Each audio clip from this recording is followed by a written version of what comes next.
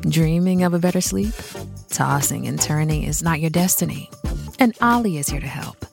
Ollie invites you to sink into sweet, sweet slumber to improve your mental and physical health and overall wellness. More than just melatonin, Ollie's ingredients help you unwind your mind for a delightfully dreamy drift off. Sleep is on the way at Ollie.com. That's OLLY.com.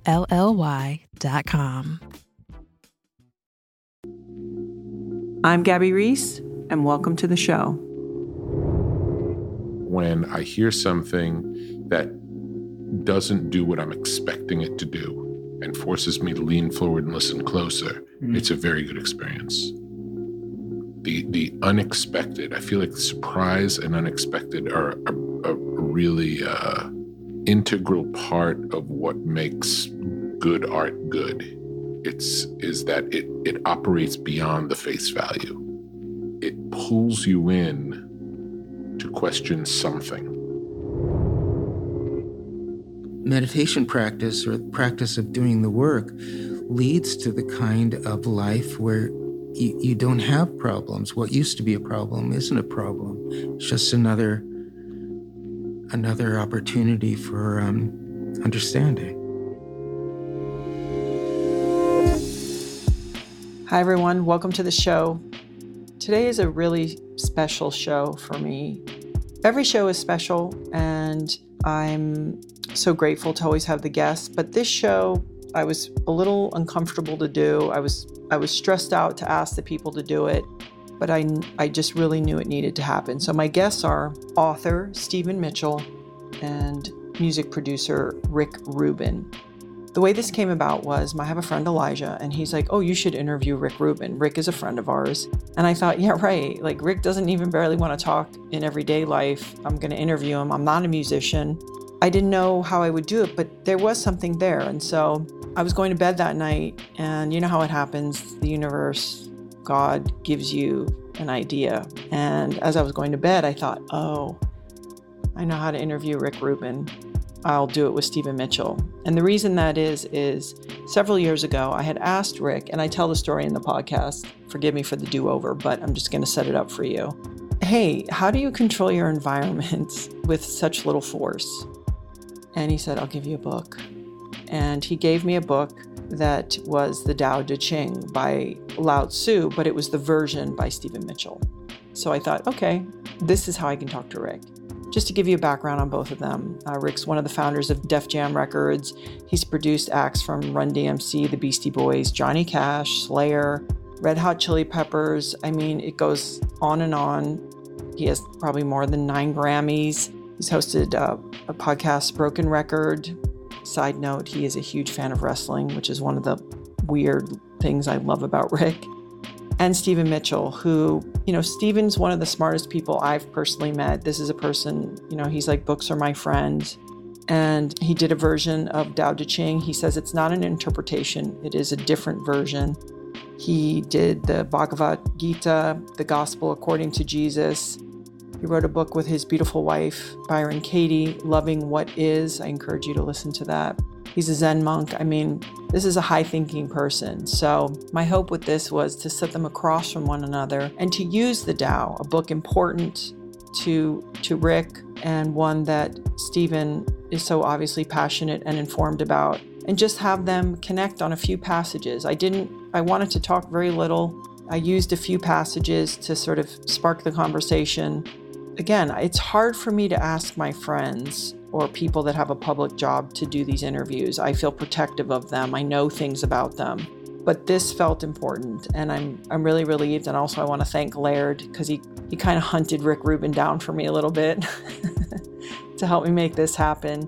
And I will say they have a lot in common, and I want you to listen to the answer of when I asked them each about their parents. I thought it was an interesting answer. So I hope you enjoy the show.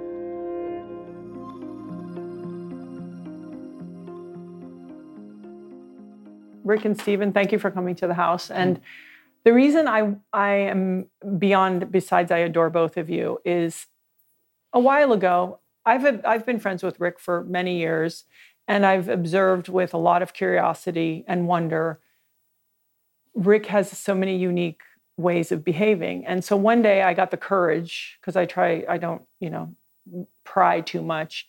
And I said to Rick, one day I would like to really speak to you about how you have this art or knack for, his environment reflects him so fluidly, but there's no force. Mm-hmm. And and Rick knows me, and Laird, sometimes you feel like you're pushing and molding and all of these things. And I would observe Rick and I thought, oh, he has some other way. And he goes, I'll give you a book. And so he gave me your book. Mm. This book. This is the book that Rick gave me. Yeah, did you? And I had read the book, but I didn't I looked at it with new eyes. Mm-hmm. And then since I've had the good fortune of knowing you through your beautiful wife, Byron Katie, I just wanted to take the opportunity to talk to both of you. Real life application, mm-hmm. In sort of doing a different version of it, because you're saying this is not a translation. You're like, this is a different version. Mm-hmm. So I want to make that clear. And just get your feedback. I really just want to be a part here. And also just talk to you about a few things about yourselves that I think kind of cross over and have some interesting parallels. So thank you. Sounds good. Yeah. Okay. So Rick, why, I know you picked up, first of all, how did you get introduced to meditating at 14? Dumb luck. Just happened. It was it was meant to be because it happened. No one in my family meditated, had no connection to it. I had a hip doctor. The doctor that delivered me was a hip doctor in the 70s. Dr. Pizzicato, his name was. He had a goatee. I went to see him when I was in junior high school because my neck hurt. He's the doctor who delivered me. And he said, that's stress, and I recommend you learn to meditate. And I remember thinking that my parents would not go for that.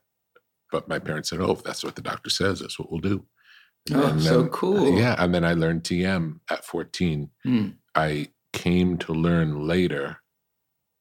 The fact that I learned it when I learned it had a big impact on my life, had a huge impact on my life. I didn't notice it until after I meditated up until I went to college. I stopped in college. Then I moved to California after college and started up again. And when I started again, I realized, oh,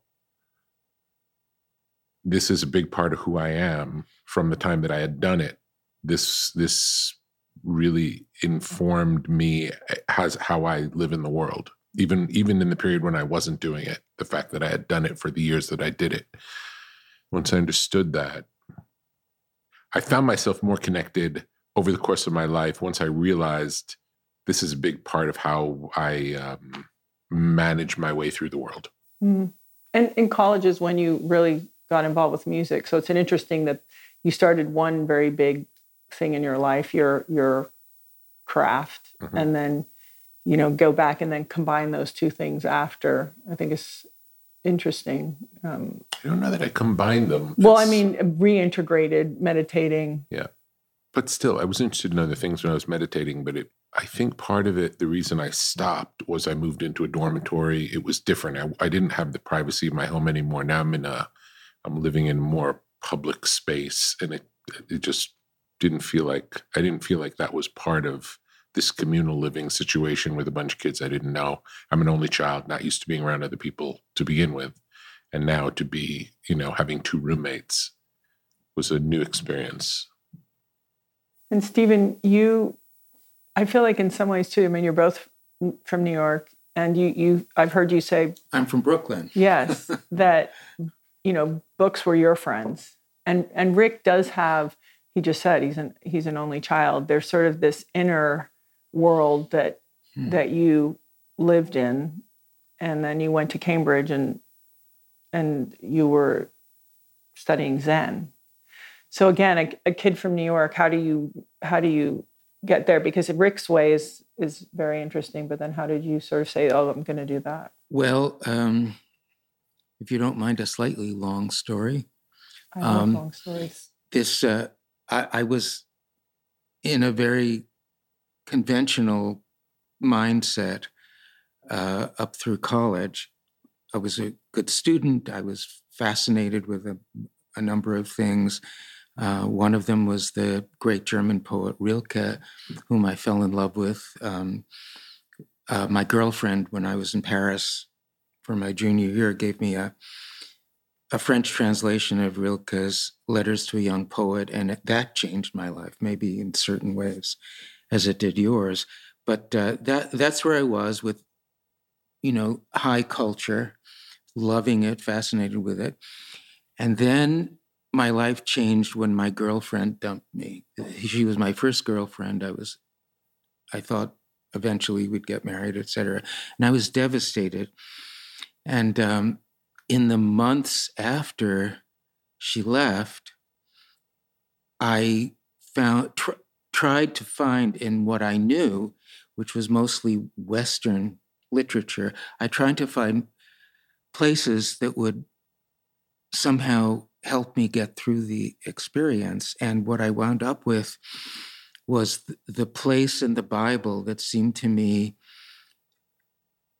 to be the deepest addressing of the problem of human suffering, and that was the book of Job.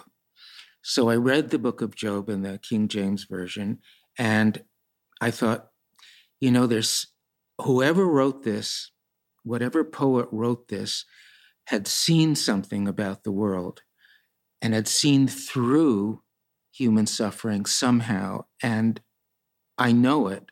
And there's that, it was like listening to music in a distant room that I knew was my music, but I couldn't hear, it was so far away. So I decided to learn Hebrew to get to a state of intimacy with that book. And I did. And then once I had learned Hebrew, I discovered how odd, really bizarre in a lot of places the book of Job is. So I had to learn some of comparative ancient Semitic philology and then textual studies, et cetera, et cetera. It was one thing after another. But once I had made that commitment to understanding, I just took it in stride. Fast forward 6 years, I had been translating the book of Job as a way to get closer to it.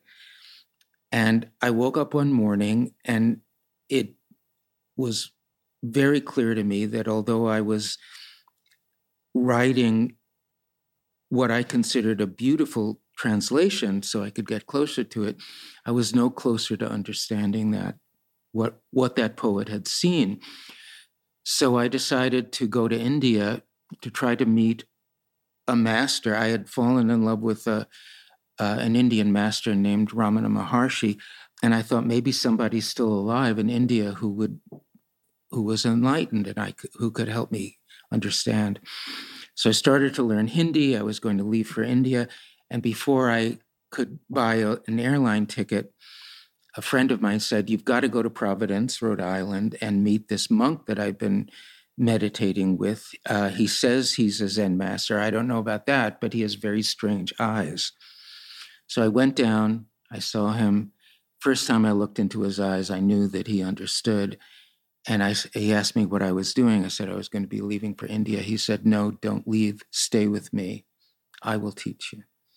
And he did. He did a very good job. He had only 4 or 5 students at the time. He had come to America with no money, very little English. And he was a great teacher with open flaws. And it didn't last more than 5 years. But during those 5 years, I was meditating a minimum of 4 hours a day. And it was usually more like 6. And 1 week every month was 12 hours a day.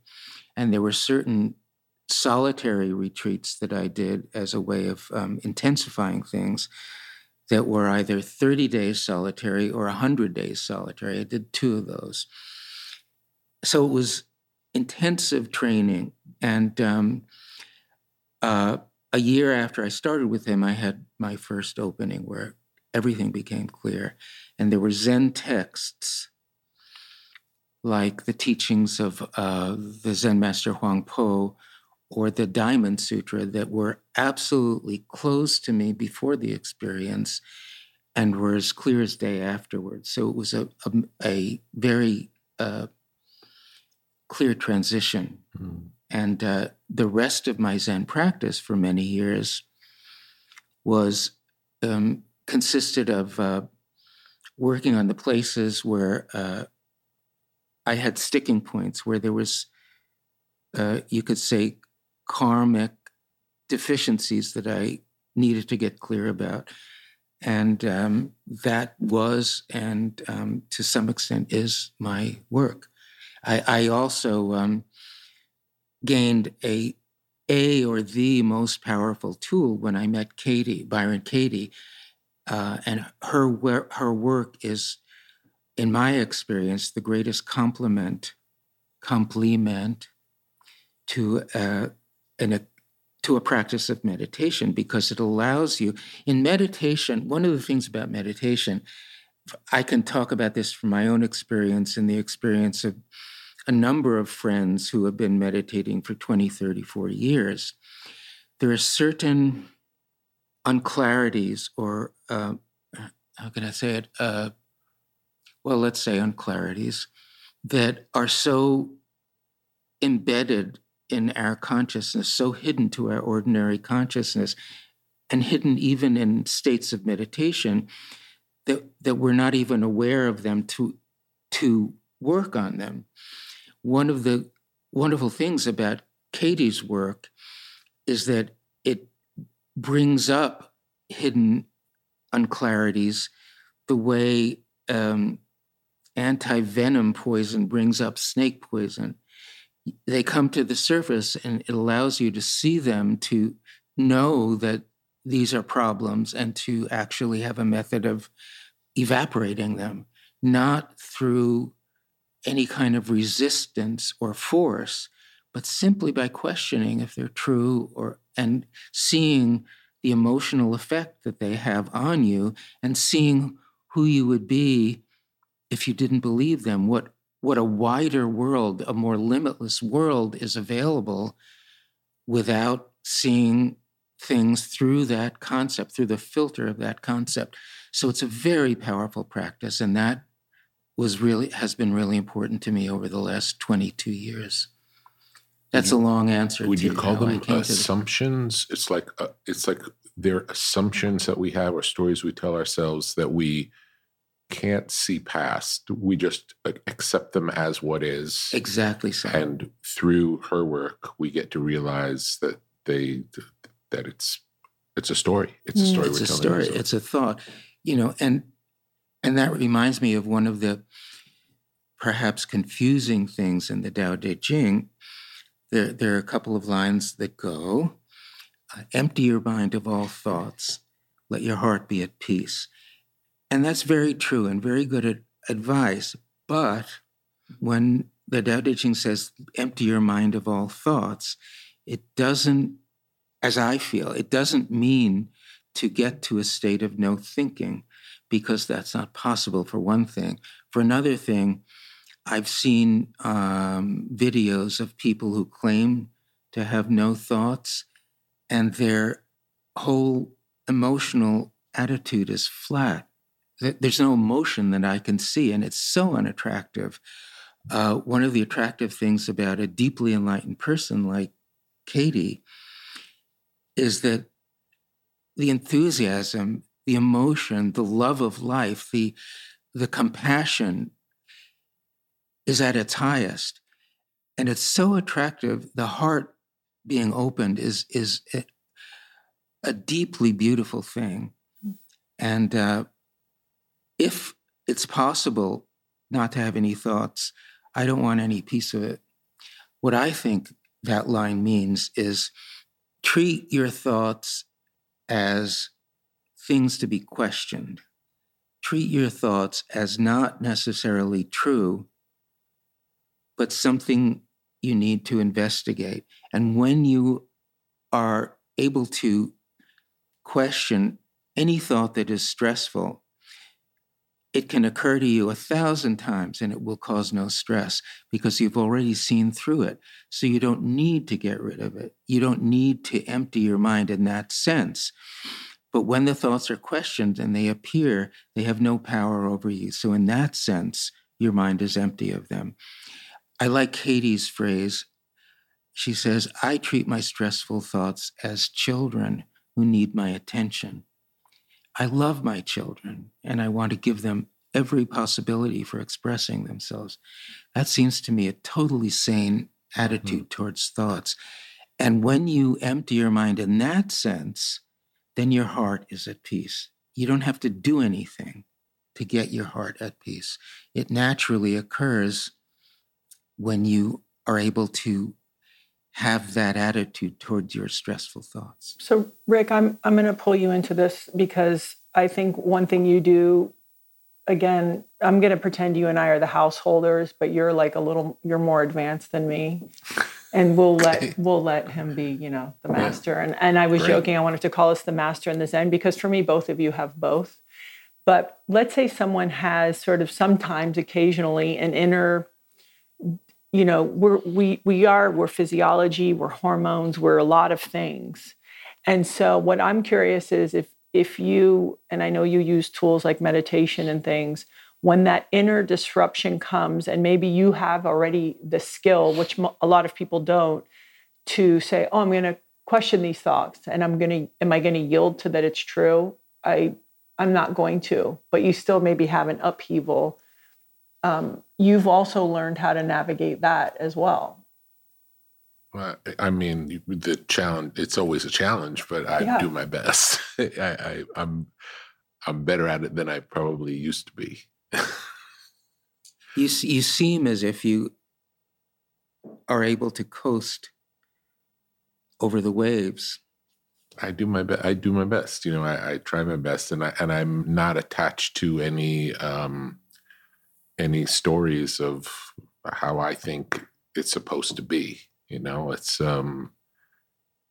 when things come up, it's like it'll either be, oh, that's a nice surprise, or, oh, I wasn't expecting that. I wonder what's going to happen next. It's like I'm watching the movie. I'm watching what unfolds. I don't feel like I know I get to participate and that I get to make choices, but I don't feel like it's completely on me. I feel like I'm a participant in this bigger thing that's going on.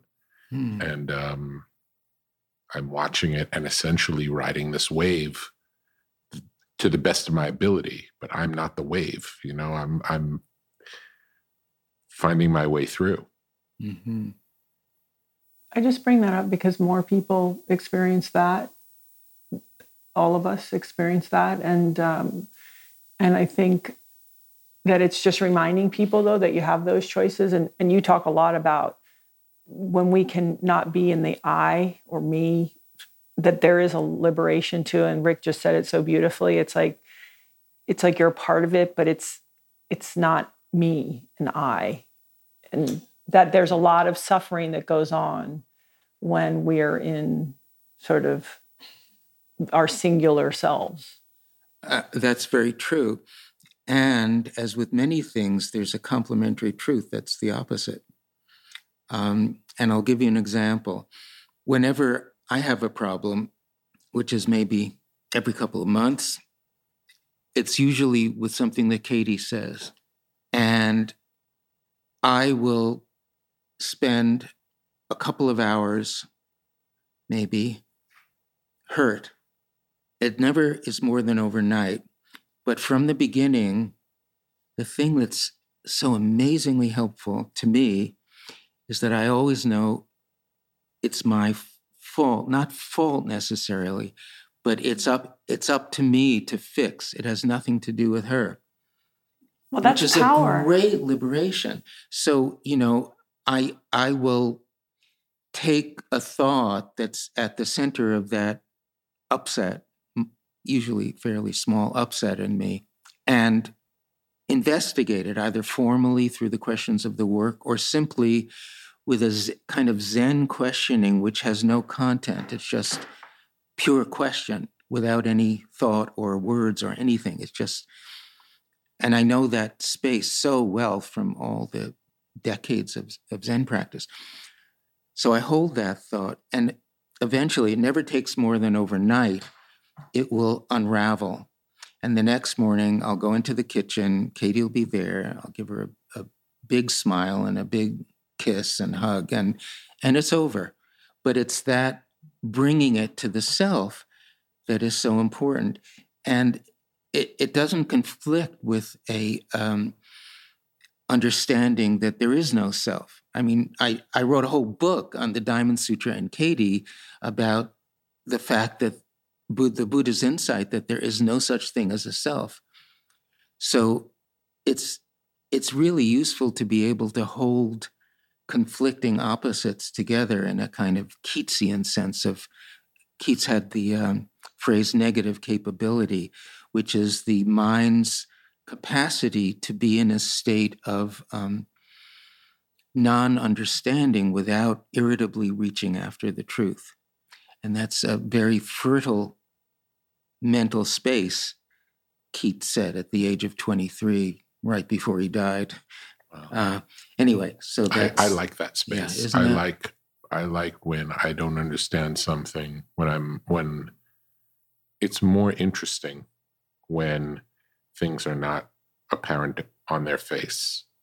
I like to watch a movie and not understand what's happening. I like that feeling. How does that work in your music? It's a part of it. It's like, for example, you have an example? Yeah, I can't give you a specific example, but I can say that when I hear something that doesn't do what I'm expecting it to do and forces me to lean forward and listen closer, it's a very good experience. The unexpected, I feel like surprise and unexpected are a really integral part of what makes good art good. Is that it operates beyond the face value. It pulls you in to question something. You know, I have another thing to add to this. In my experience, it's very like what one of the major themes in the Tao Te Ching, which is not doing, which doesn't mean that you are sitting on a couch all day drooling. It means that you're not forcing things, that you're letting things come to you. You know this very well. But I have had that experience with books many times. I'll give you one example. After I finished the Tao Te Ching, I wanted to clarify my feelings about Jesus of Nazareth, whom I had been attracted to ever since I was a 9-year-old Jewish kid in a Christian school, private school, and hearing stories about Jesus from the headmaster every Tuesday at compulsory chapel. So I got to the age of 30-something, my late 30s probably. I published the Tao Te Ching. Yeah, I was 35. And the next thing was to get clear about my feelings about Jesus, because I found him extremely attractive, and yet there were passages in the New Testament that I thought were disgraceful. And I didn't have a way to bring those two together. I couldn't start the book. I tried, and it wasn't happening. So I waited, and I gave myself to a couple of other projects, but I was always listening, waiting for further instruction. And after about a year, I got a call from a foundation in San Francisco that said they were awarding me $10,000. I'd never heard of this place and no idea they had this award, but there it was.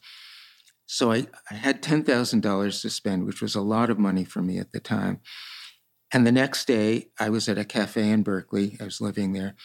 And I met an Israeli man who happened to be a guide. And he said, "Oh, I'll take you through Galilee. You'll see the places that Jesus hung out at, and it will be great. It will help your book." So I went with him. I spent a week in Galilee, kayaking, looking at the sites, and going to the site of the Sermon on the Mount, supposedly, which never happened. And there's a horrible, ugly, vulgar Italian church commissioned by Mussolini on that spot. And after a week, I told my guide, it's just not happening for me. I don't understand why I'm here. And he said, "Well, let me take you to the Sinai. I was there as a soldier in the 70s, and it's an amazing place. So we went to the Sinai and hired a Bedouin guide. And as about an hour or two into this magnificent granite wilderness, he stopped and he had to pray. It was time for prayer. And as he was praying, going down completely on his knees and hands and saying, Allahu Akbar, Allahu Akbar, I could see that this was a man who had surrendered completely, which is the meaning of Islam. It was so moving to me. I was almost at the point of tears, and my body wanted to go up beside him and do the prostrations beside him because I was so moved by that surrender of his. It was so, so beautiful.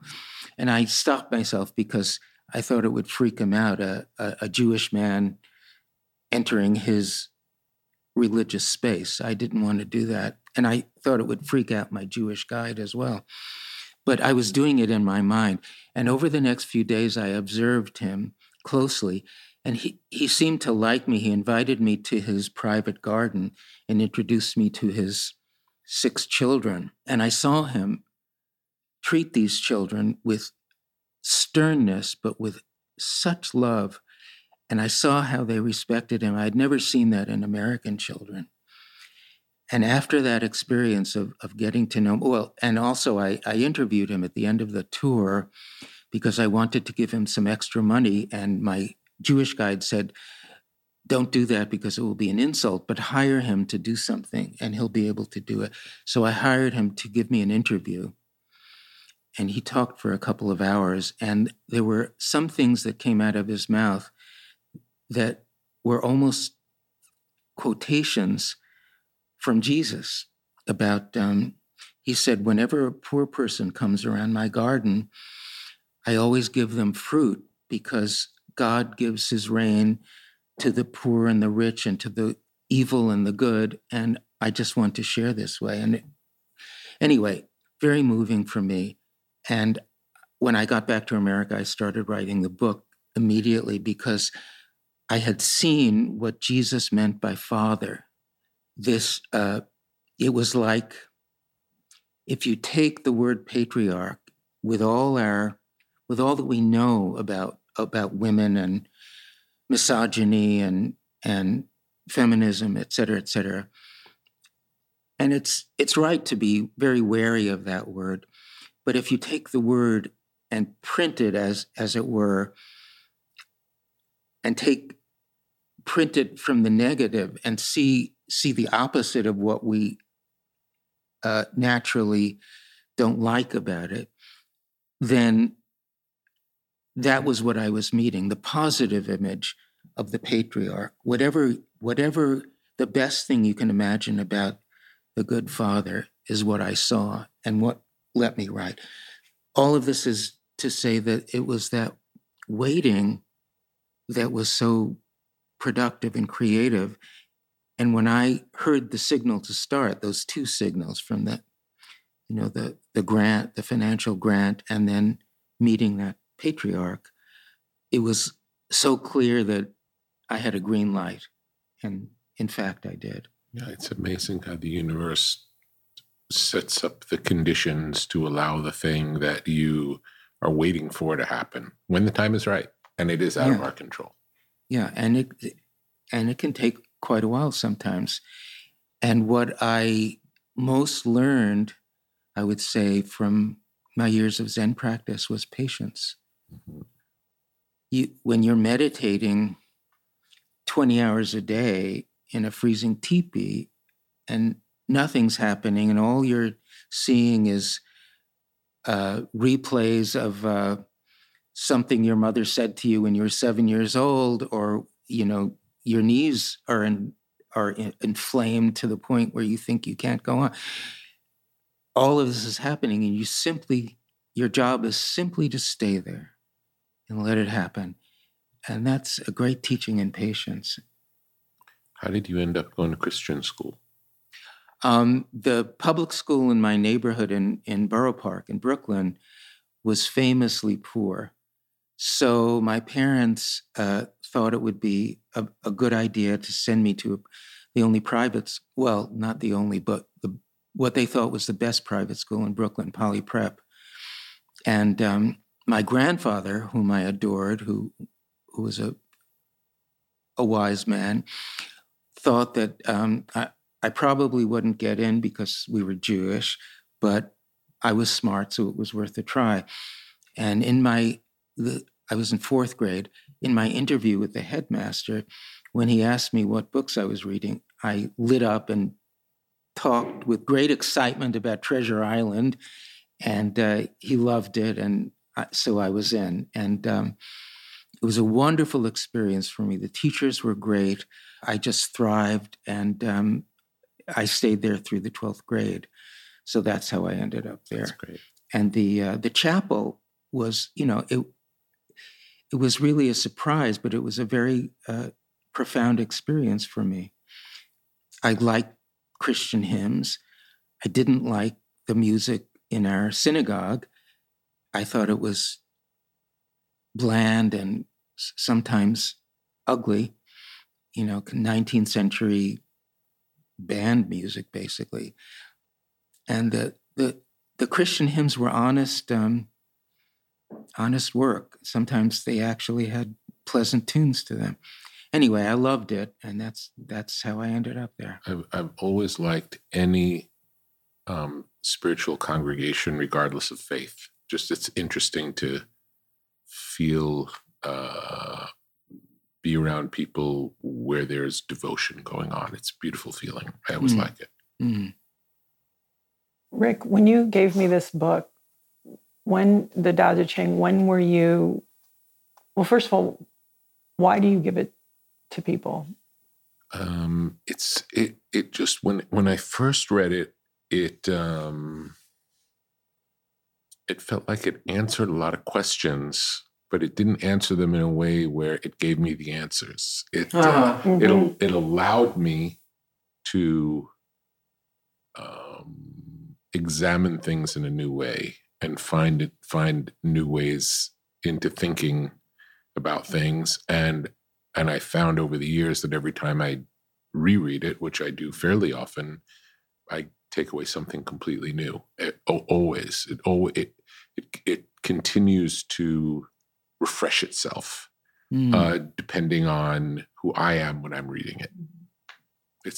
So it must have some sort of a mirror-like quality in that depending on who I am when I read it, it changes. I love that. That's I a feel wonderful way to experience it. I feel like Katie's work has the same thing. I love her expression, I don't have answers, but I have a lot of questions. And when she pitches you, like, is that true? It's you doing the discovery. It's not someone telling you. And I really appreciate that about this book and about the work, which is that inquiry or hearing it the way you need to hear it at that moment and it being different each time. I would like, if it's okay, just to read a couple of the chapters and just get your take on it. And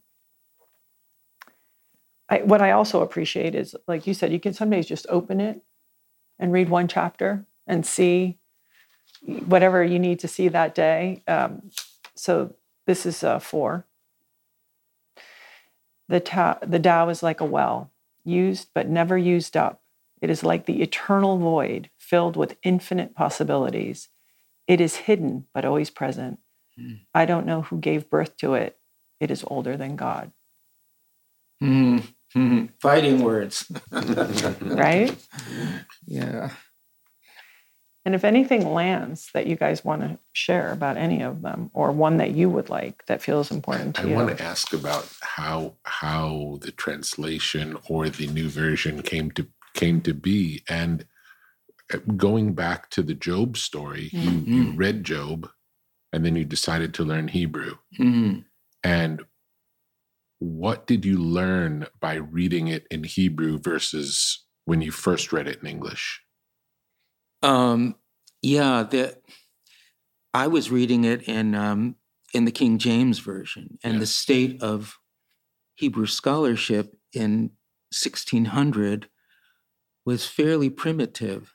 So there were a lot of words that they didn't understand and that they were understanding from the ancient Greek translation. And that has problems with it. And these misunderstandings on the part of the King James translators, and I should say that most of the misunderstandings were perpetuated in the committee translations, like I won't name any, but they continued those misunderstandings. So when I learned Hebrew, I could see some things that changed my understanding of the book 180 degrees. One example is at the end, when after Job has this magnificent vision of a world of complete dynamism without any moralistic judgments on it, the animals, the essence of nature, what this is telling us, if we look at it without our human assumptions and preconditions, that lit up with an intensity 100 times greater than when I had read it in English. But after Job has this vision in the King James, he basically says, now I've seen you. I'd heard of you in the past. Now I've seen you. I'm so sorry. I'm mortified, and you can just do whatever you want. Those aren't the exact words, but it's the intention of what King James is saying. And what I discovered is that the words don't mean that at all. They mean, now I have seen you. I am comforted by what you had said because I am known, which was profound. It wasn't the speech of a slave talking to a master. It was the speech of somebody who had seen something life-transforming that allowed him the liberation of no investment there. Anyway, so that's one example.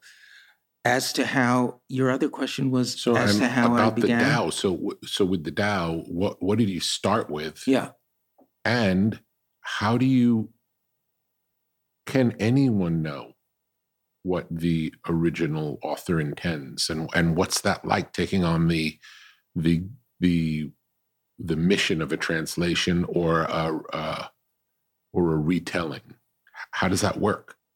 Okay, I'll tell you a story about how I came to do it. Yes. And then I'll tell you what it was like in the process of writing that book. So after I gave up being a monk in Zen practice, I met a woman who later became my wife. And in the first stage of getting to know each other, I shared with her what my attitude to money was. When I was a monk, of course, I had nothing. When I became a monk, I gave all my money, I had a legacy from my grandfather. So I was living off that at about $2,000 a year for 7 years. And I told her, in the Jewish tradition, the community supports scholars. They don't have to earn money. They sit in the house of study all day long and read the Talmud and supposedly get some wisdom that way. And that's my attitude. I'm just not interested in money. I think it's more spiritual, following Jesus and the Buddha, to not to be involved with money. I'm just not interested in. I really don't want to. So she appropriately raised an eyebrow and said, sweetheart, I think you may be cherry picking the tradition. And here's what I see. Unless you are able to let money into your life, you won't be able to send your books out to a substantial audience, because you won't be able to deal with the money coming back from the sale of the books. And I really think you should look at this more seriously. So I did. And I tried this and I tried that. And my books were still selling, several thousand copies. There were translations of poetry, et cetera. So I was, after an intense effort at making money, I was still making maybe $5,000 a year. And after a couple of years, seeing her having to be the only one paying the mortgage, et cetera, I was really mortified. And I said, I have to take extreme measures. So I'm going to do another 100-day retreat. It will be a mini retreat, only 3 hours a day from midnight to 3 a.m. But my intention will be to somehow get to a saner place about money. So on the 94th day of this retreat, I had a vision of Yoda from Star Wars. So he was right before, like 3 feet away from me. And it lasted for maybe 3 minutes. He was as near to me as real to me as you are, Rick, right now. On the 95th night, Yoda came back, and the 96th. So after the 100 days were over, and I'm not somebody who's much interested in pop culture.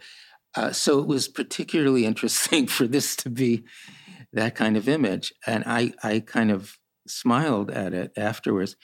But I asked myself, why did this happen? What is this telling me? And so it seemed to me, here's my answer. I'm going to do a translation of the Tao Te Ching that's called the Book of the Force, and it will have a commentary by Yoda, and it will sell a lot of copies.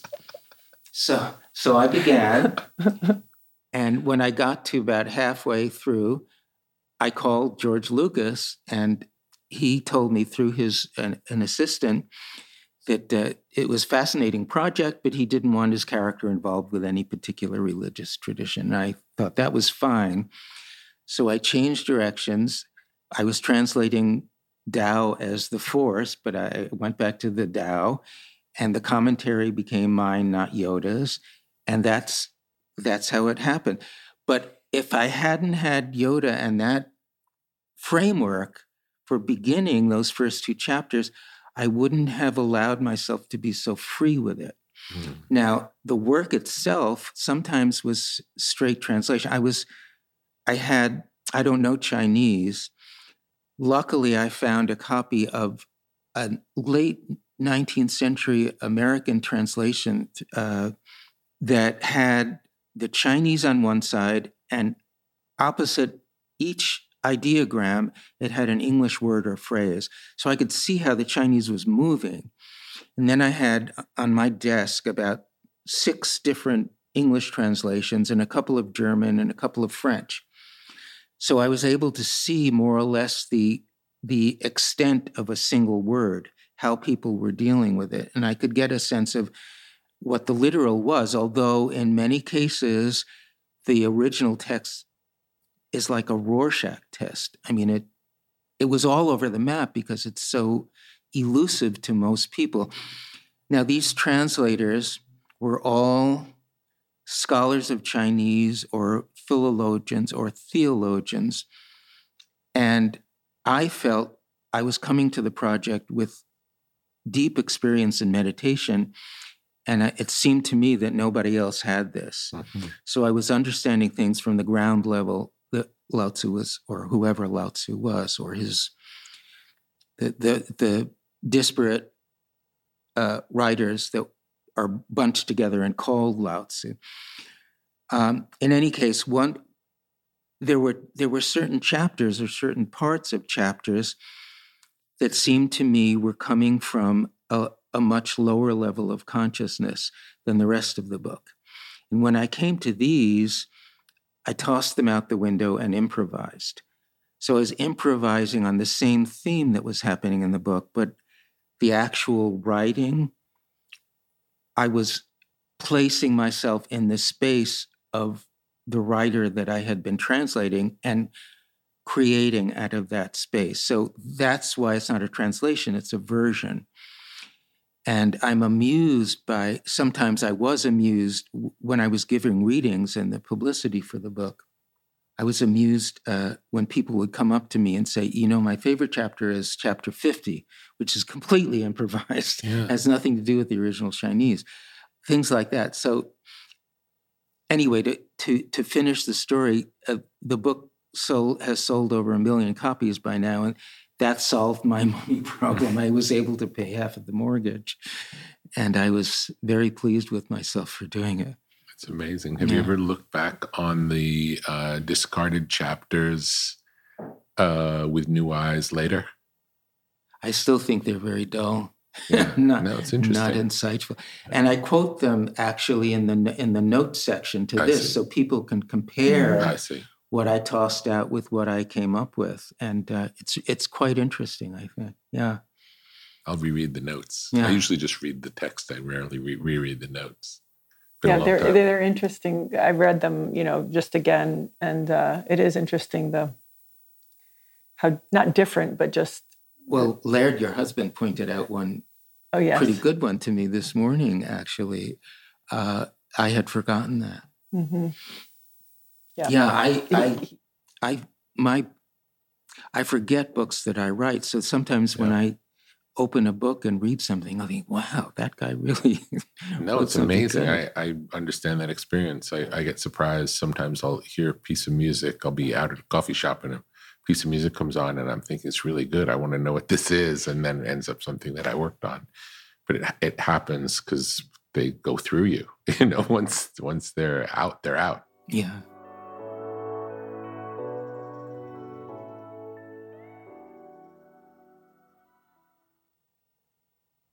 This podcast is brought to you by Babbel.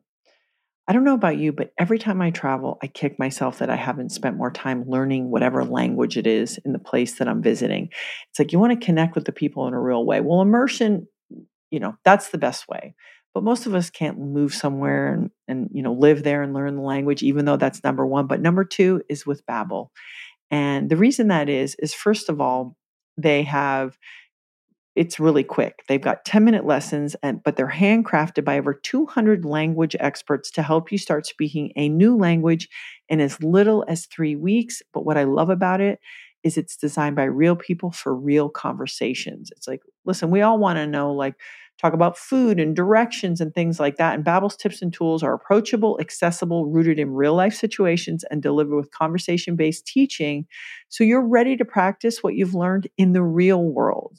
And that's the other thing I love is just combining that, because you think, okay, maybe using a trip that you have planned or getting together with family somewhere, using that as your motivation to get going. And you don't have to pay hundreds of dollars for private tutors or waste hours on apps that maybe don't really even help you, speak a new language.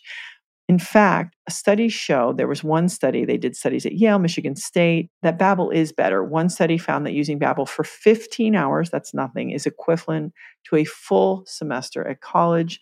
They've got over 16 million subscribers sold, plus all of Babbel's 14 award-winning language courses are backed by their 20-day money-back guarantee. So here's the incredible offer. For a special limited time deal for our listeners right now, you can get 50% off a one-time payment for a lifetime Babbel subscription, but only for my listeners at babbel.com/Gabby. So to get 50% off at babbel.com/Gabby, that's Babbel, BABBEL.com/Gabby. Some rules and restrictions may apply.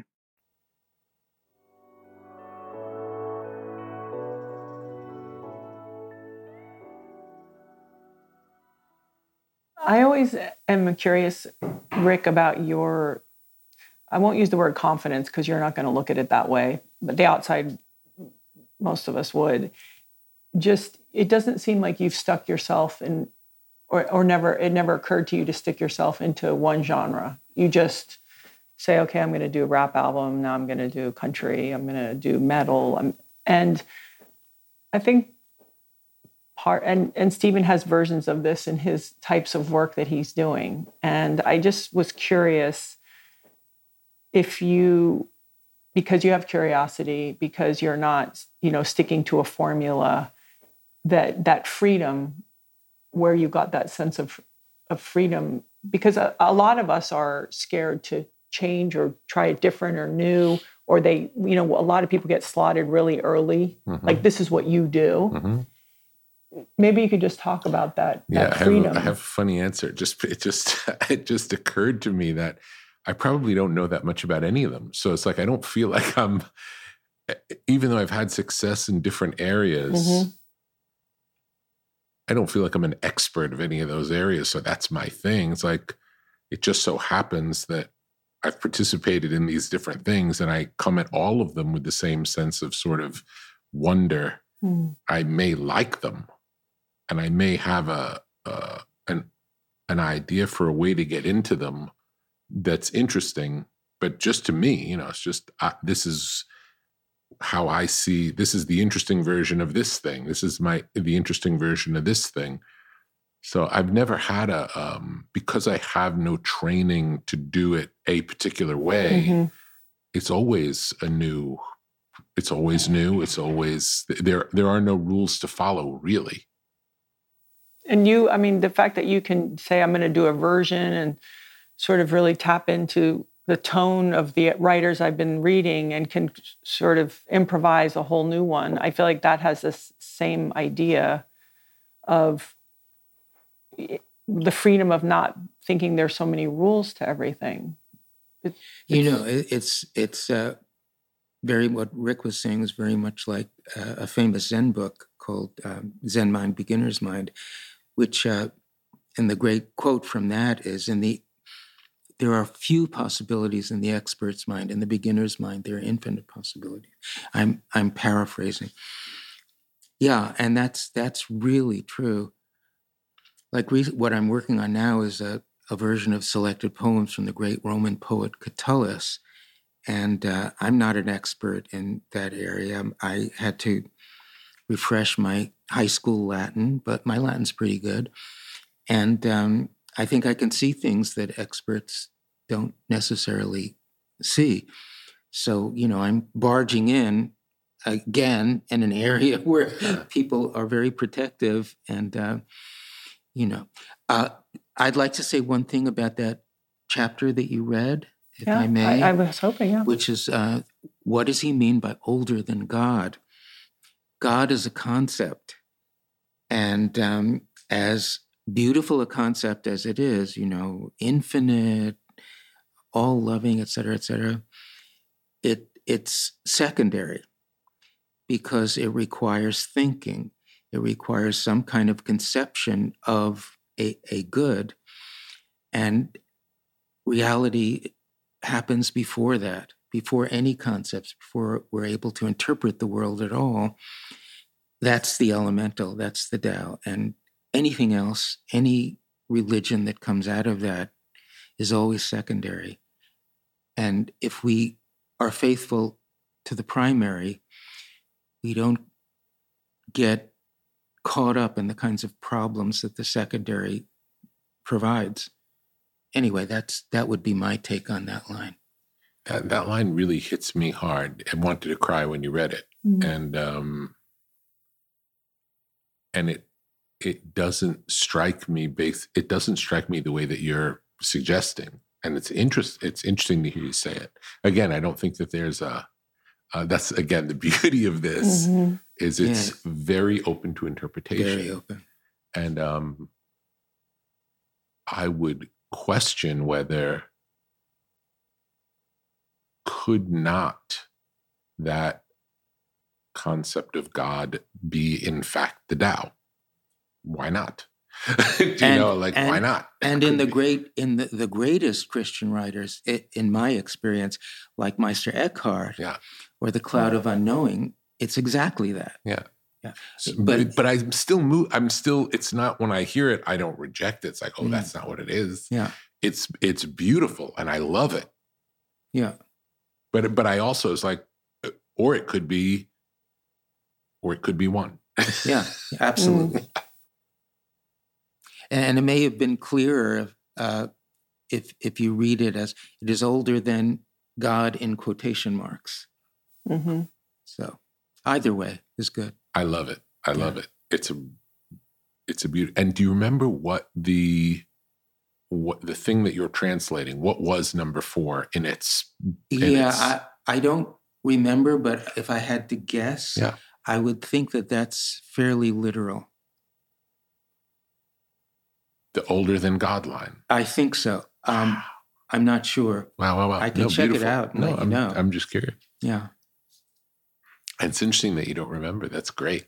Oh, No, I don't I know. remember anything. So this leads me to 17, which before I read it, I want to ask both of you, because you are who you are.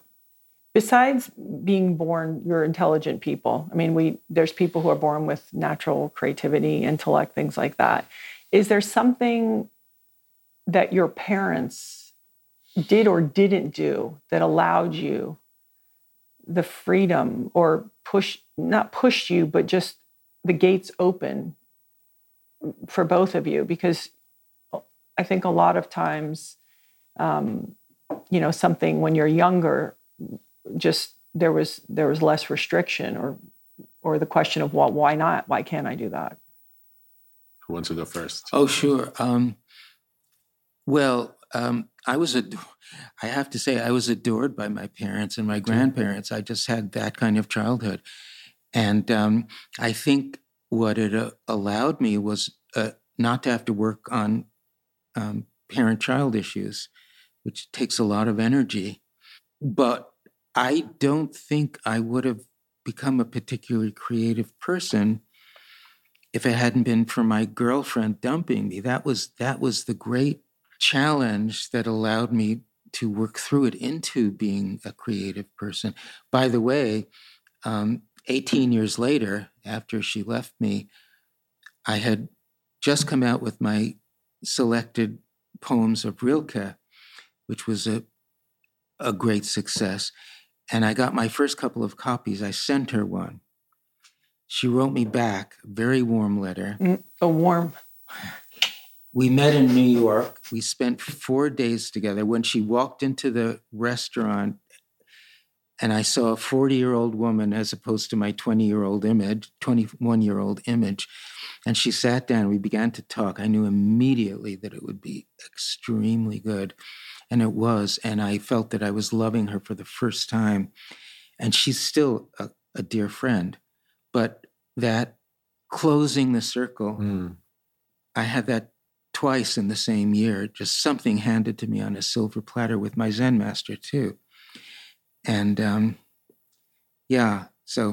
So you were adored. The end of that story. Rick, you said you were an only child, and I know your parents were, I'll use the word accommodating. More than accommodating. Right? Yes, like, I feel like they were like, Ricky, what do you want to do today? Absolutely. I was, both of my parents were very childlike. I was the adult in the house. From the time I was a child, I was always the adult. And they always, whatever, I could do no wrong in their eyes. And then I had a second mom, my mom's oldest sister, who never married, never had kids. And she was my mom on weekends. Oh. And she was the cultured one in the family. Oh. And she would take me to the theater and would take me to museums and would take me to interesting movies. What city? In New York City. Yeah. Oh, in New York. Yeah. And that's right. Yeah. And she was a creative director at Estee Lauder and just in the fashion world. And I got to see a lot of stuff that I wouldn't have been, that my parents were not connected to. So I had in many ways a perfect storm of great support growing up, maybe to the point of unrealistic, but that leads to the unrealistic belief in that you can do anything.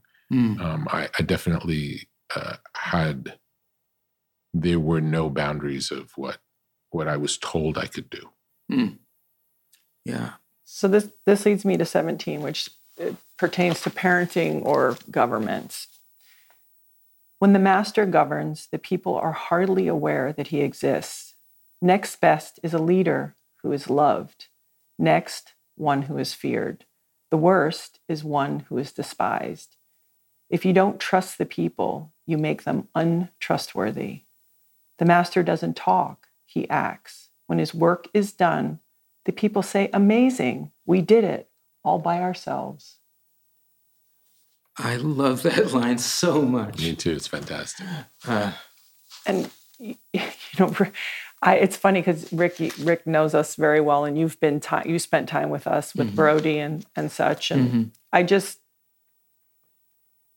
Rick, I watch you, and your stillness is sometimes it's just a nice reminder. So whether you realize it or not, I'm like, well, it works. So maybe you can trust that a little more. Because both Laird and I are sort of doers, and let's do it.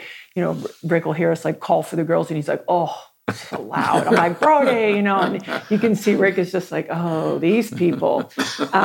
So I just wanted to say that. So for each of you, and again, Rick, we'll start with you. This urge and desire to create. Have you felt it always there, or I like to make things. I like to make things. It's fun. It was always fun. I didn't choose it as a profession. It chose me. I was doing it because it's what I like to do, and I was going to have a real job, and then it turned out to be something that people liked and asked me to do, which is shocking. It's still shocking to this day. I still can't believe it. Well, and you came out of the gates hard. Let's face it. Those first several years, I mean, it's like a little Cool J, Beastie Boys. It was just boom and bang. With no aspiration, like other than wanting to make something great. No commercial aspiration. Just wanting to make something good for my, to make my friends like it. Make something that my friends would like. Was always the extent of the desire. What do you think the real job would have been? Let's just say. I would have been a lawyer, and I would not have liked that life. It wouldn't work well for me. Yeah, in a courtroom. I don't know. I don't know. I don't know. People might lean in and listen. They'd be like, I don't know. We can listen to this guy. I hope not. I don't know. But the piece that you wrote really speaks to me. I try my best to have as little, it's funny to say, to have as little impact on the work that I'm working on as possible. Now, when I say that, I want it to be the best it can be, and I'll do everything within my power to be the best it could be. And I'd like to do it with as little, I'll even go as far to say involvement as possible. If possible, it's whatever it requires. I'll do what's required, but that's all. And I really, I can remember an artist who I made 5 albums with, and then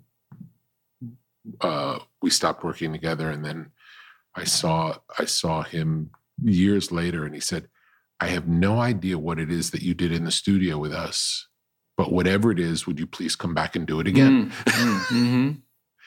And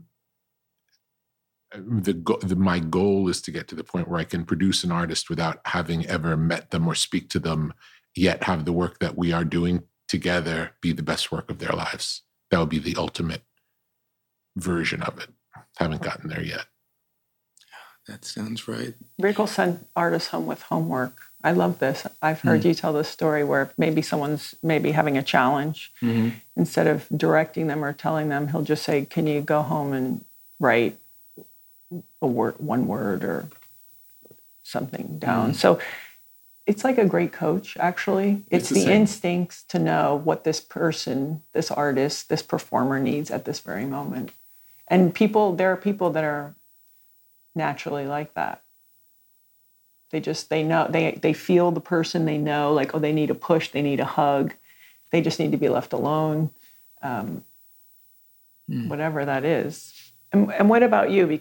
What the urge inside? Because I know the urge to learn is powerful in both of you, but to create. Well, with me, I backed into what I do through the Job story.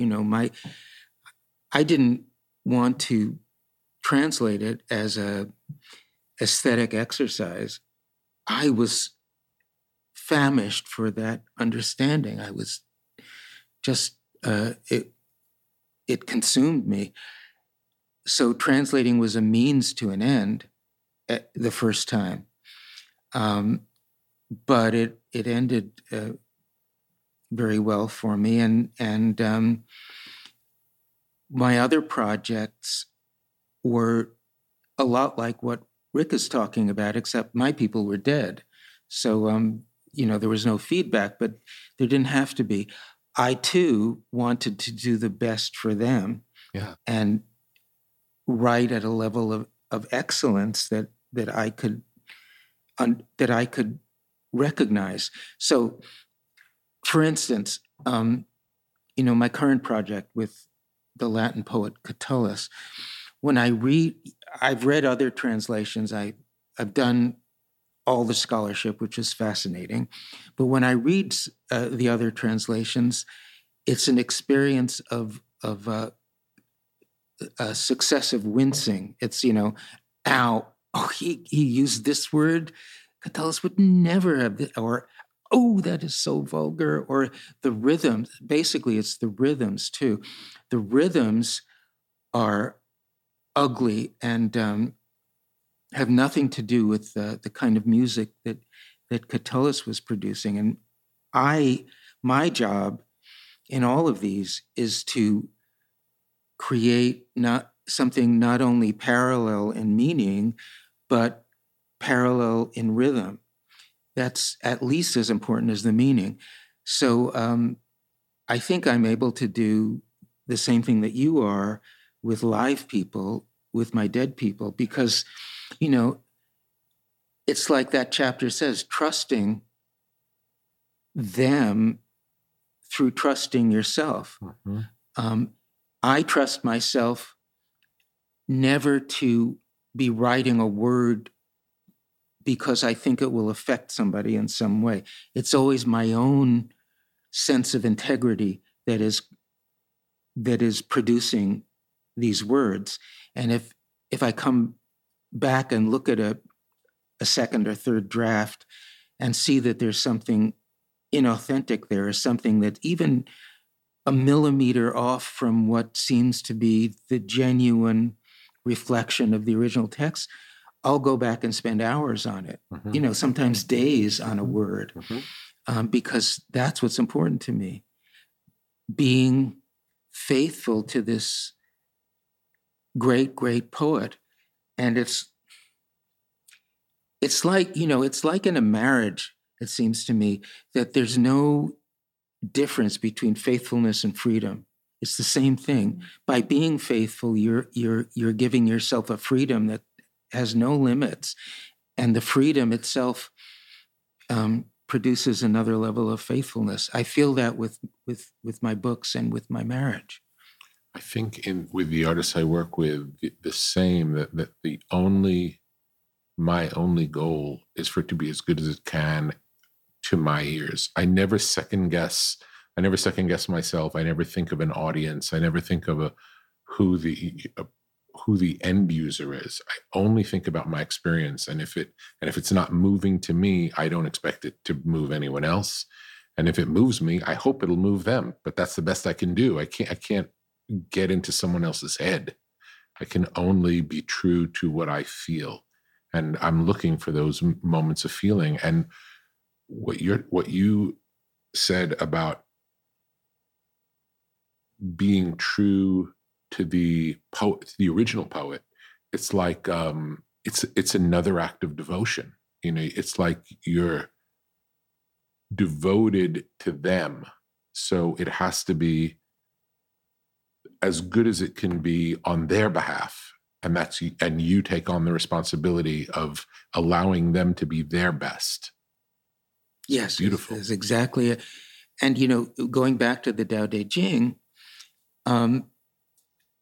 somebody might think I was being arrogant at tossing those sections out the window and improvising, but my feeling was, either that the original writer had a bellyache on that day or was having a rough time with his wife, or it was an inferior writer who was collected with other writers in this collection that was supposedly written by the mythical Lao Tzu.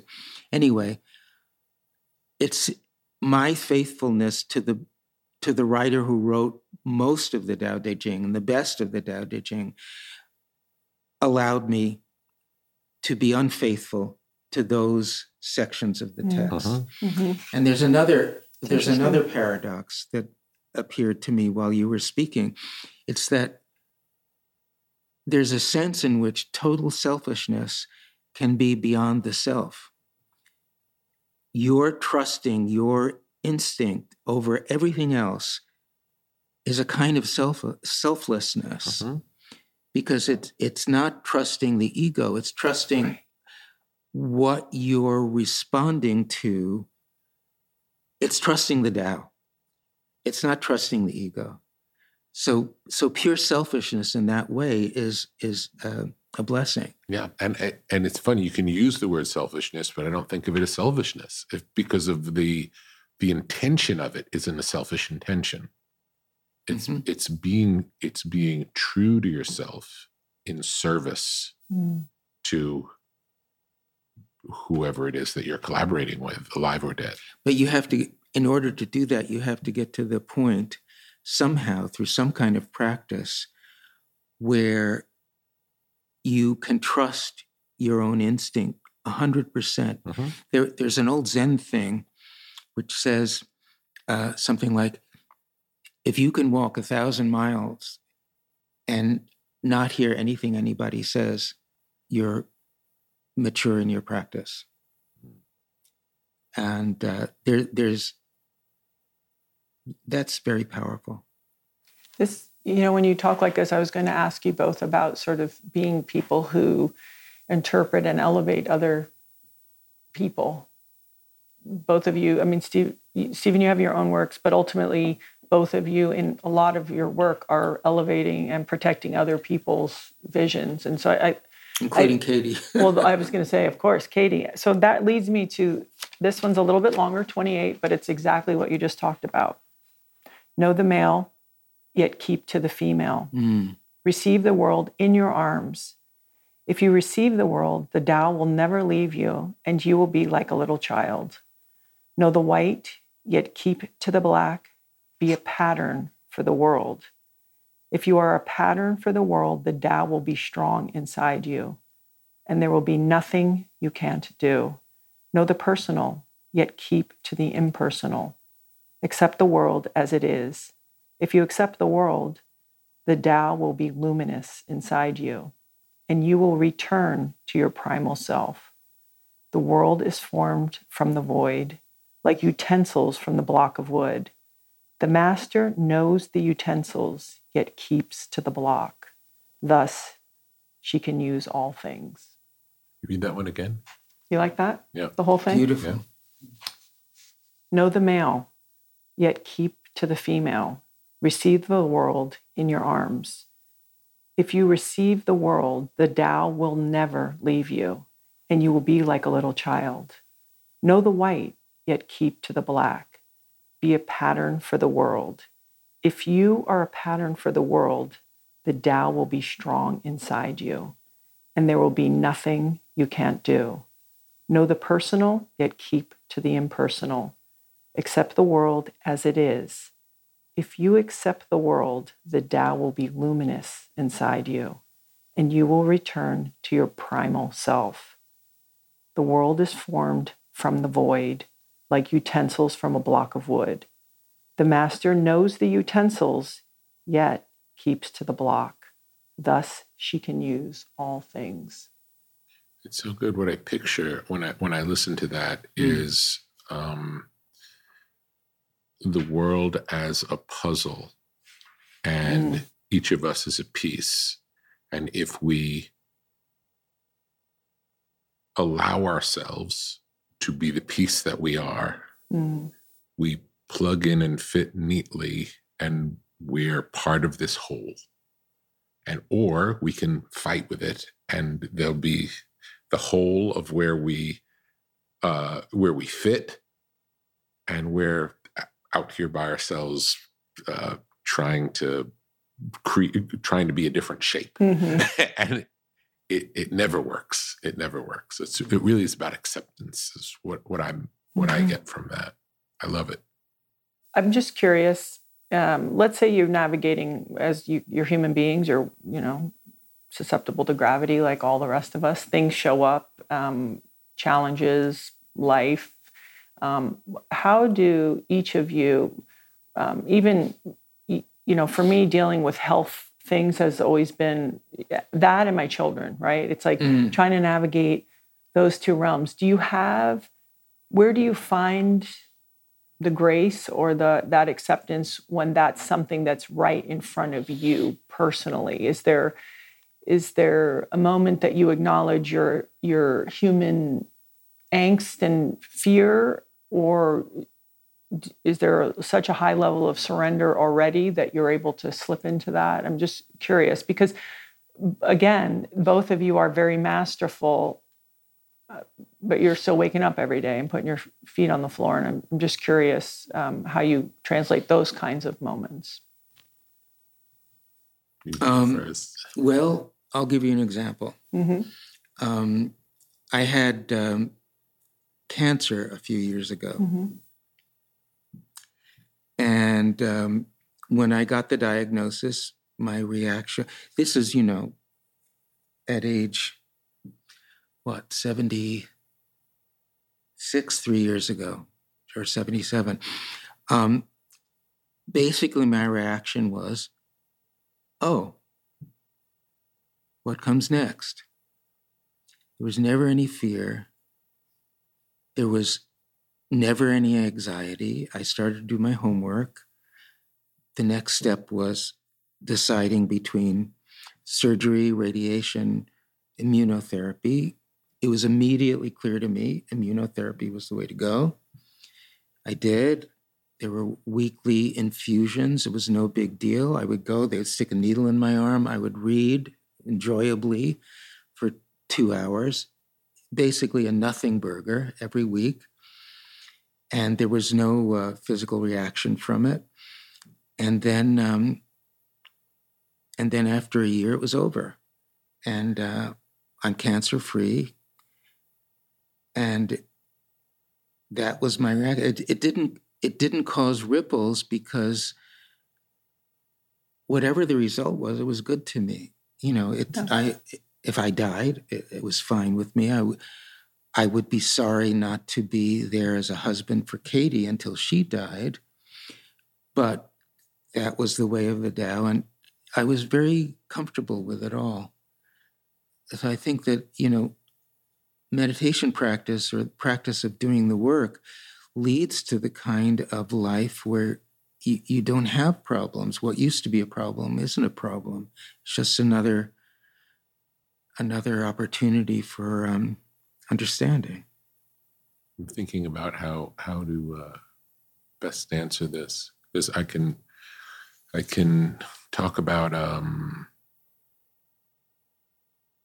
what feel like life-threatening events that come up, and I don't even need specifics. I'm interested in how because I've seen you go through some things, and just when it lands, what are your moves? I would say I get more worked up over smaller things. I get more worked up over probably things that don't really matter so much. For big things, I think I'm pretty good. But sometimes the little things I'll, feel like nitpicking. Yeah. I don't. The death by 1,000 cuts kind of thing. Maybe. Yeah, I think Laird's a little bit like that. If the shit's hitting the fan, I don't Laird's like to be cool. annoyed. I don't like to be annoyed. Yeah. And it happens. So, but I think with the big stuff, I do pretty good. I try my best. Yeah. I've seen, again, you as you know, just we've had a series of events that it's nice to be on the other side of. Sure.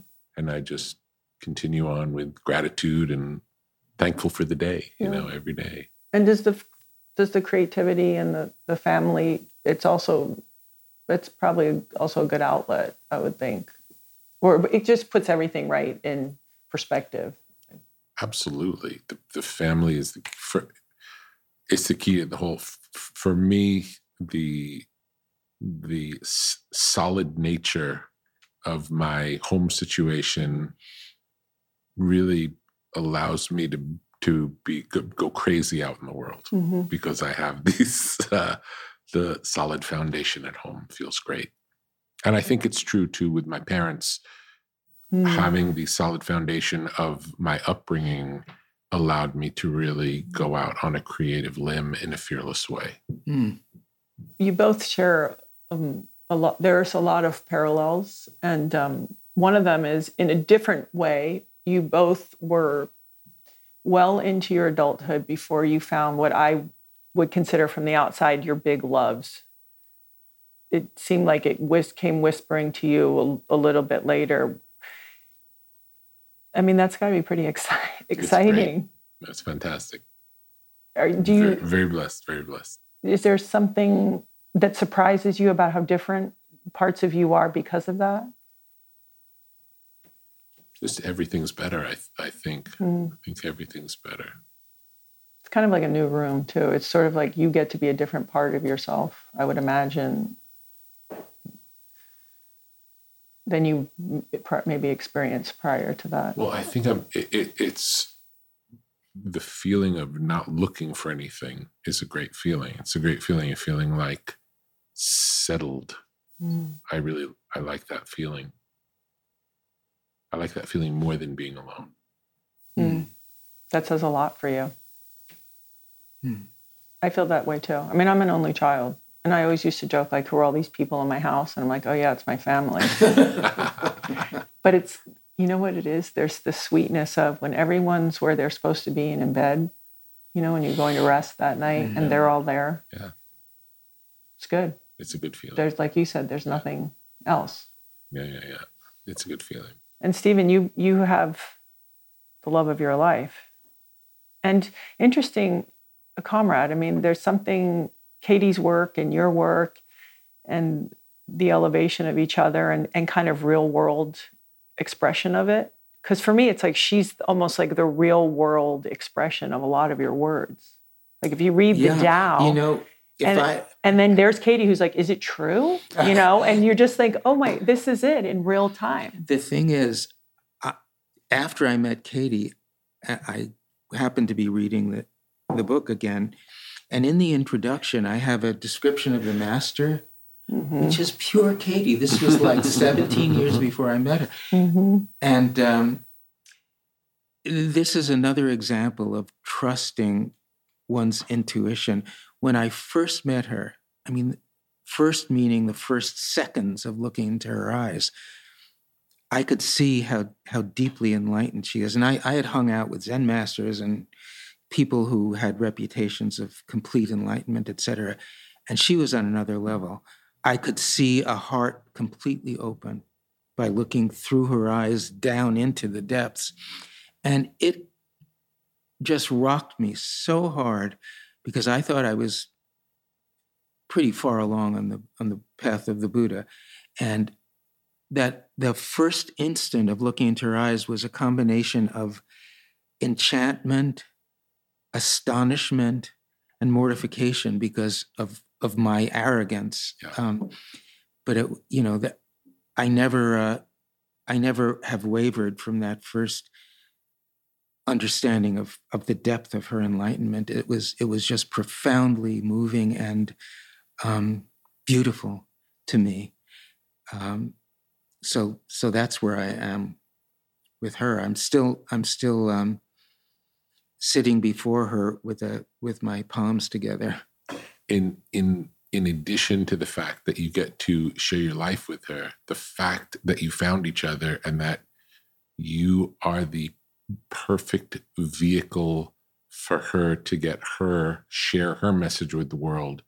It's a perfect relationship. Isn't it? It's amazing. It's a perfect relationship. You know, she comes from a small town in California. She had 1 year of college. In my terms, she's totally uncultured, uneducated, and beautifully so, basically open to anything. So when I first met her, I was reading to her from from Lao Tzu, from the Buddha, from this and that, from my anthologies, The Enlightened Heart, The Enlightened Mind. He's trying to impress her. And she would come out just talking in an ordinary conversation with things that were right from the Upanishads or something that the Buddha said, and she didn't know it. She had no idea. And it was also a great pleasure to be introducing her to my loves in high culture, like, War and Peace and Vermeer and Matisse and Bach and Mozart. That's where I live in music. And she introduced me to things like the Eagles, whom I hadn't listened to, and Leonard Cohen. Yeah. It was a great enhancement. Anyway, so it was wonderful. We're complementary in that way. And if somebody were writing the script for a book about questioning, they would have brought Katie and me together in this world. It's so beautiful. Yeah. So lucky. You'd appreciate this, Rick. I went sea bobbing with Katie like 6 months ago. Oh, okay. Just isn't afraid of anything. I could keep you guys here all day, but I won't do that to you. I'll just want to read a couple things. So, Stephen, I asked you for your favorite nonfiction books. So you said one, which is fiction was War and Peace, and Tristram Shandy too. Tristram Shandy, and nonfiction was 1,000 Names for Joy, and A Mind at Home with Itself. I just want to drop that off. Yeah, those are 2 Katie books. And you, Rick, I helped her with. Rick, do you have? I know you have a ton of books. Is there just one that you want to drop off for the audience that has, at this moment, sort of excited you? Well, anyone who hasn't read the Stephen's Tao, I don't know a better book. I really don't. I've never come in contact with a better book than that one in front of you. That's as good of a recommendation. And the beauty of it is, even if you've read it, if you read it again, it'll be just as good and a lot different. And just as new. Well, and for me, it's like even Katie's 4 questions. I just use them as tune-ups. Mm-hmm. Sometimes I get lost in my emotions and the smallness of my insecurities or whatever. And it's like, it's an amazing thing where a couple of questions or a phrase can just pull you right out of it and really help you. So I have one more that I'll read that we can finish on. But before, I just want to say I appreciate both of you so much coming out of your way. It means so much to me to know you both. And I love you guys individually. And I learn and I'm inspired by you. And I was like, I really want to get them together because I see this sort of transferring back and forth. When Stephen's talking about you're waiting for the rhythm in a book and just both of your approaches, I just thought it would be really exciting and a treat. So thank you. And it has been. Amazing. So this is 33. Knowing others is intelligence. Knowing yourself is true wisdom. Mastering others is strength. Mastering yourself is true power. If you realize that you have enough, you are truly rich.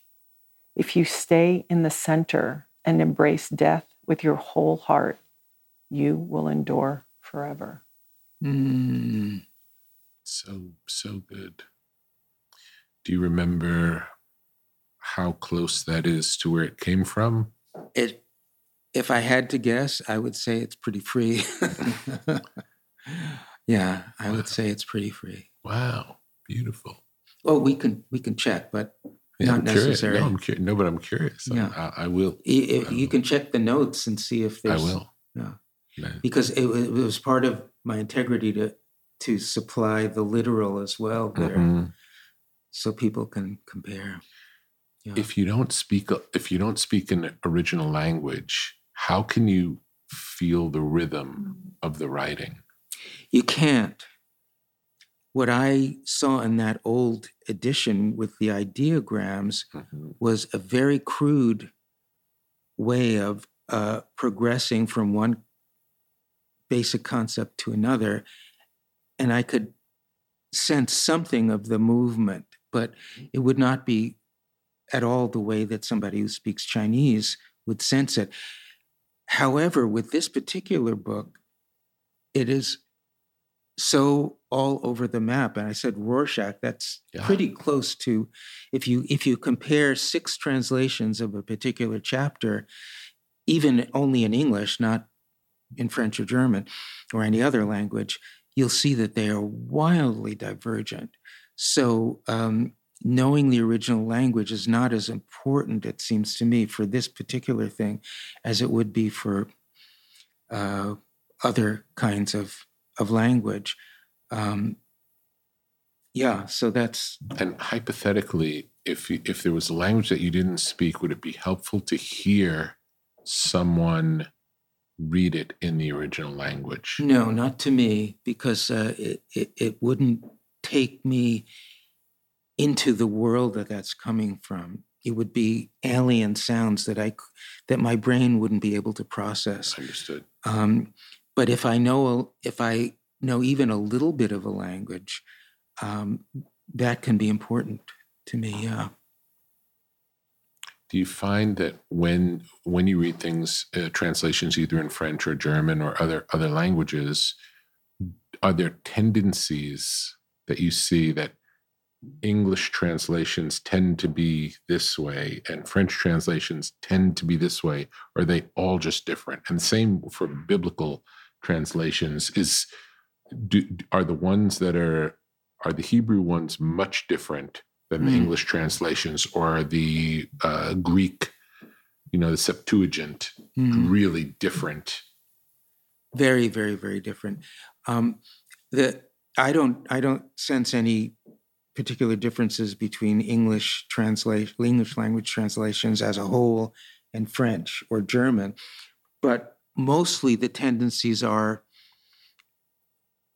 to protect themselves. Translators are usually quite conservative, and the poets who translate, who are not conservative, are sloppy. And it's embarrassing to me, usually. Yeah. Certainly with what I'm doing now, Catullus, and I would say also Tao Te Ching. And it happens even with really good translators. Like I'm thinking of Thomas Merton's Chuang-Tzu, which I partly grew up with as a young man. But when here's another example of waiting. After I finished the Tao Te Ching, my heart's desire was to translate a selection from Chuang-Tzu, who's Lao Tzu's disciple, who's one of the funniest writers ever and one of the most profound. There's nothing like his combination of wisdom and humor in any literature that I know. In any case, I wanted to do him, so I settled down after the Tao Te Ching came out. I was totally blocked. Nothing happened. And yet, I knew I had to do it. With me, I know a project is going to be fruitful if there are 2 things that happen beforehand. One, I have the awareness that this is beyond me. I don't have the skills. I don't have the wisdom to do it. And the second thing is, I have to do it. If those 2 things happen, I know the book's going to proceed. So I kept the Chuang-Tzu in my awareness, and 15 years passed, I think it was. And I had another circle in my life close with a relationship that had ended and that resurrected in the most amazing way after 15 years. And with my ecstatic state of mind after that, for a few weeks, I started the Chuang-Tzu, and I knew how to do it. I knew I had to be free in a way that I couldn't allow myself before. So that happened, and I called it the second book of the Tao. But that was waiting for something that I could not control. Yes. But I knew had to happen. I didn't have any idea when.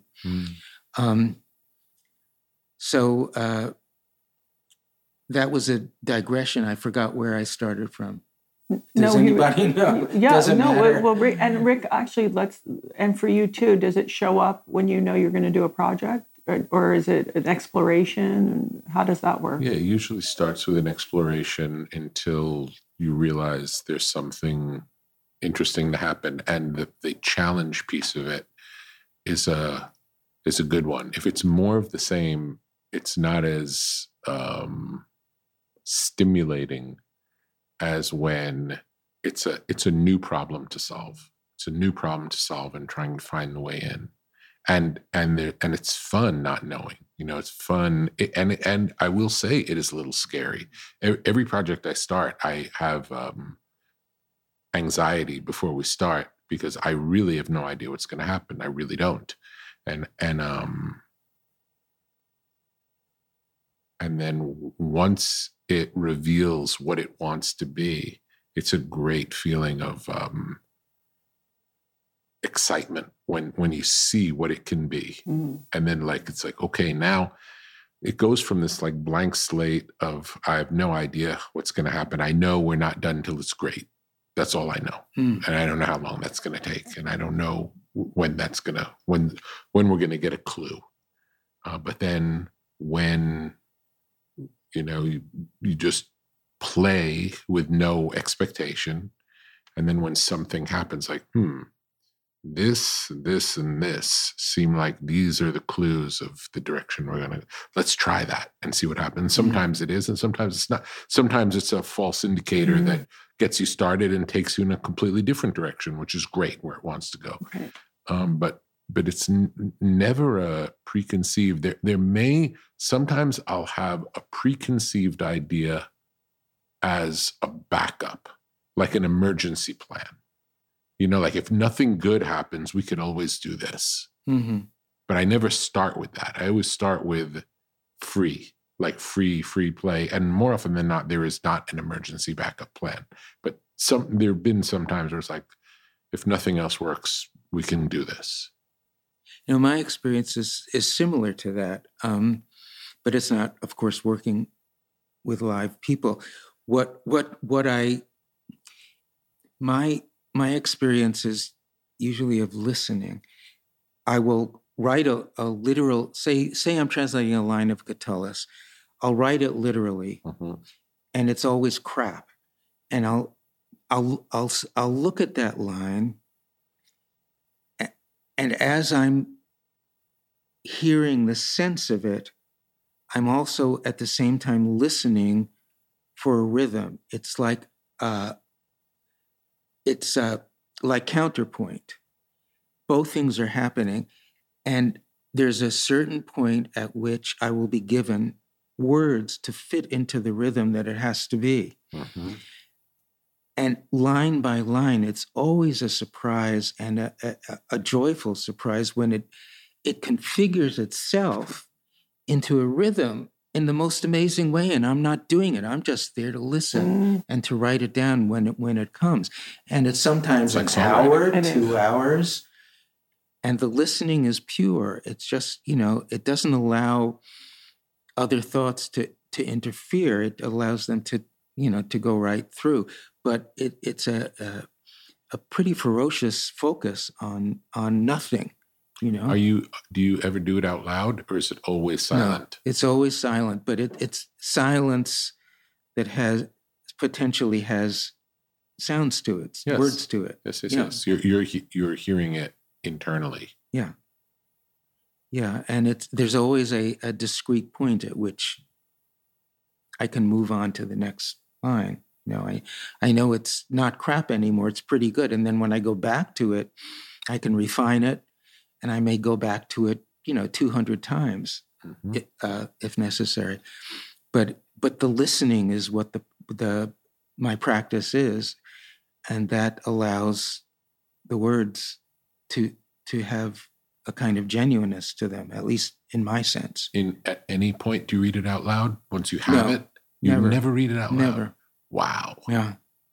When I read it, I'll modify that.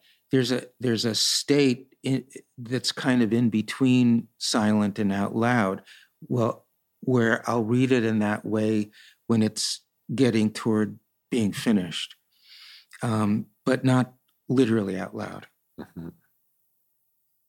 Yeah, for me, the out loud part is really helpful. Loud, I would loud think so and with out music. loud. No, just out loud to, if I'm working on something, actually hearing it, not just imagine hearing it, can help me. Mm. I can hear things in the phrasing in a different way when I hear it out loud. Like last night, an artist was sending me lyrics, and I said, just sing it into your phone and send it to me, and let me listen to it that way. And it's different, like, because I want it to work both ways, and sometimes it can work on the page, but sonically it's different. It's I want to be sonorous as well as well written. Mm-hmm. Yeah. Yeah. I went to a Black Sabbath concert with Rick. It was really amazing. He just closes his eyes and listens to it, takes it in. That was fun. Thank you. That was a while I ago. really appreciate it. My pleasure. Thank you, guys. Thanks Love you for guys. bringing Thank us you. together. In I'm the so same happy. place. It was This fun, is wasn't it? amazing. Thank you. You just needed Justin. You didn't need me. You guys are awesome. Thank you. That wraps it up for today. Make sure to follow us on Spotify for free episodes and subscribe to The Gabby Reese Show on Apple, Spotify, or wherever you get your podcasts. You can follow me at Gabby Reese on Instagram and Twitter. Aloha.